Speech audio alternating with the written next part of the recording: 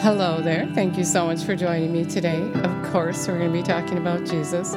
Jesus is preparing us for his return. He wants us to know him.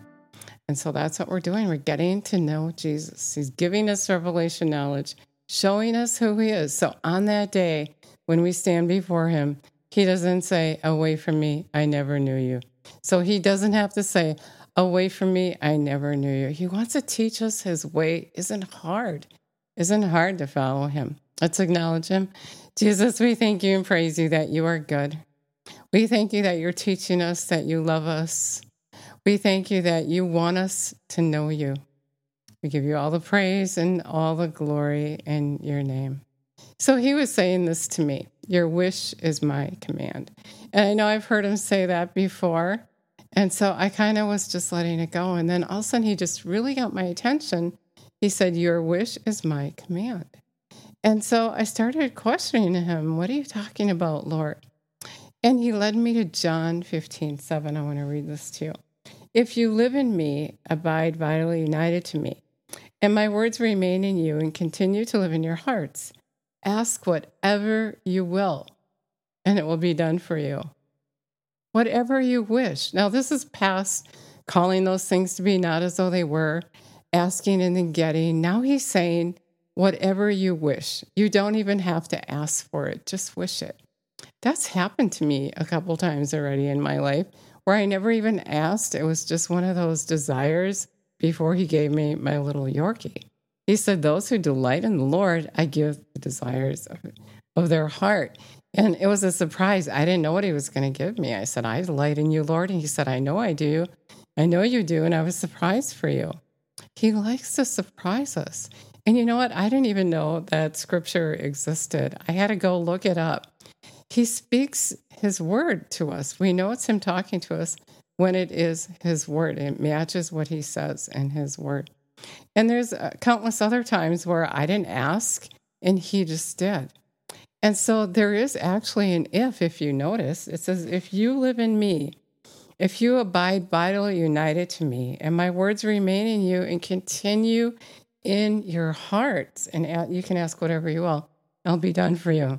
And so when we remain in him, that means when we stay in union with him, we don't even have to ask. All we have to do is wish, have that desire.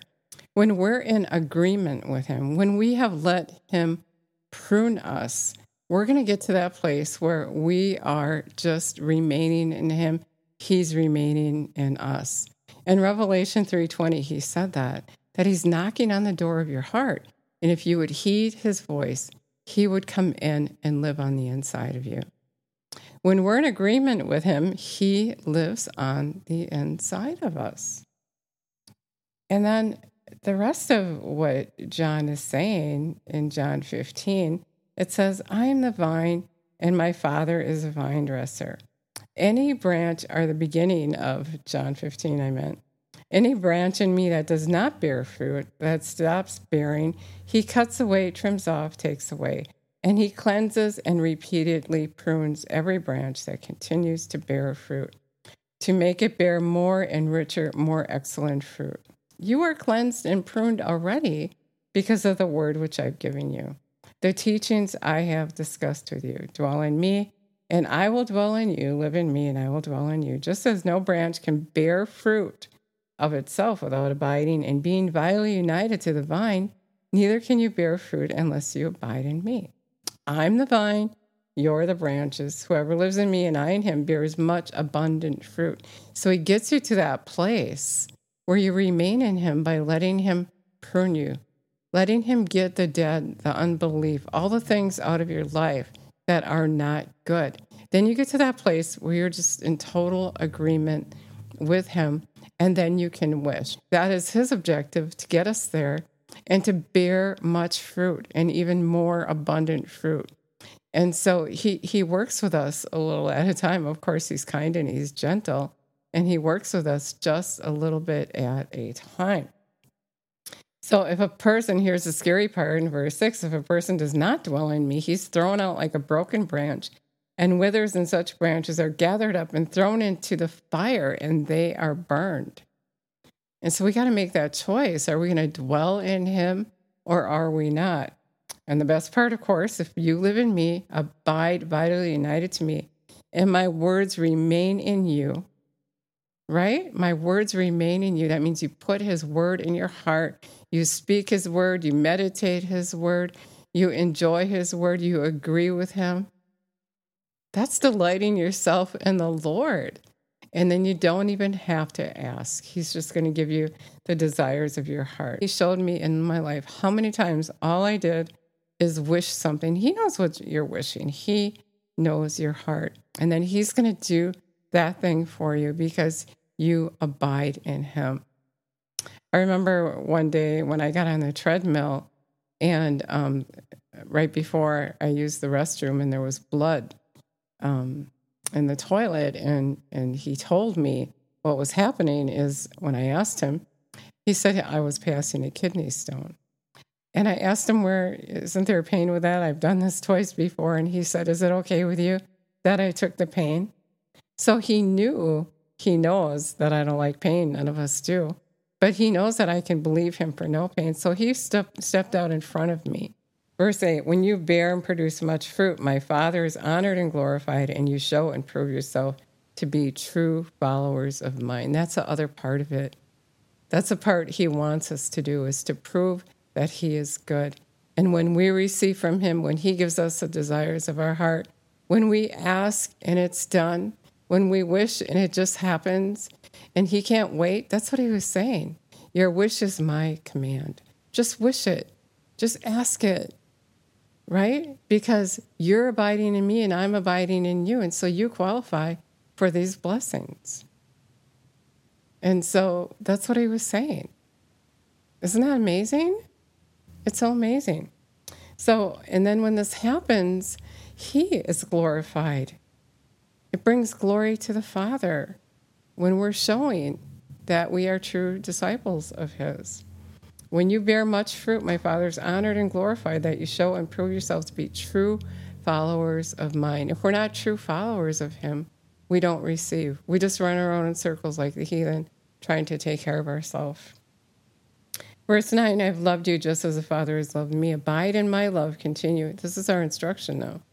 Continue in his love if you keep my commandments. If you continue to obey my instructions, you will abide in my love and live in it. And just as I have obeyed the Father's commands and live in his love, I have told you these things, that my joy and delight may be in you, and that your joy and gladness may be full of measure and complete to overflowing. So that's how you have joy, is you abide, you obey him. And then here's the greatest command. My command is that you love one another just as I have loved you. No one has greater love. No one has shown stronger affection than to lay down, give up his own life for his friend. And that is seriously the hardest thing to do, is to love others like he loves us. How often do we just want to write somebody off? How often are we just offended and we don't want to love? But he's saying, if you put your will aside, if you love like I have loved you, if you make it your objective to remain in me, and I remain in you. I mean, who had it worse anyway? He did. I mean, if he can forgive after all he went through, which he did, then we can forgive too. And how many times a day? Over and over again. So Jesus said 7 times, 77 times a day. So there's no end to love. And love is the greatest command. To love the Lord your God with all your heart, all your soul, and all your mind is care what he cares about. And obviously he cares about all of us, because he said that the second most important command, is to love your neighbor. Love your neighbor as I have loved you. That's what he said. And so that is the objective. That is where you have to make it so you get to the place where you can ask whatever you will. So he says to you, your wish is my command. Just ask me and I'll do it. Just wish it and see. Just wish it and see that I might surprise you. We got to take God out of the box we got him in and just let him be God.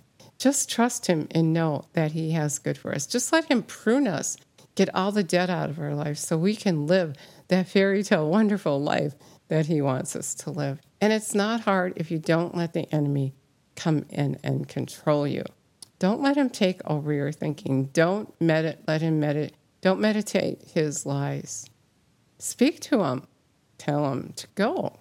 No weapon formed against you can prosper. Greater is he that lives in you than he that lives in the world. Seriously, he is so much greater than the enemy. And when you get up and you just get on your knees right away and just start talking to the Father, start talking to Jesus, and don't let the enemy in, he can't do a thing. Get full of the Word. Get full of Jesus. Don't put your eyes or your attention to anything else. And didn't Jesus say that? He said, whatever you pay attention to is what you're going to have more of. If you never said that prayer, if you never asked Jesus to come live on the inside of you, I'd love to say that prayer with you right now. Remember, Jesus said he's knocking at the door of your heart. If you're ready to heed his voice, if you're ready to renounce the world, if you're ready to just put everything aside and follow him, then he's going to come and live on the inside of you. But you got to make that decision. You don't just say a prayer and you get to go to heaven. You have to be engaged with Jesus.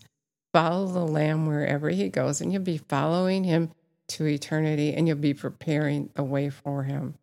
So, Jesus, we thank you and praise you that you would come and live on the inside of us. We are ready to heed your voice. We thank you and praise you for teaching us your way. We love you. We praise you. We give you all the glory in your name. If you said that prayer, I'd love it so much if you let me know. Thank you so much for listening today.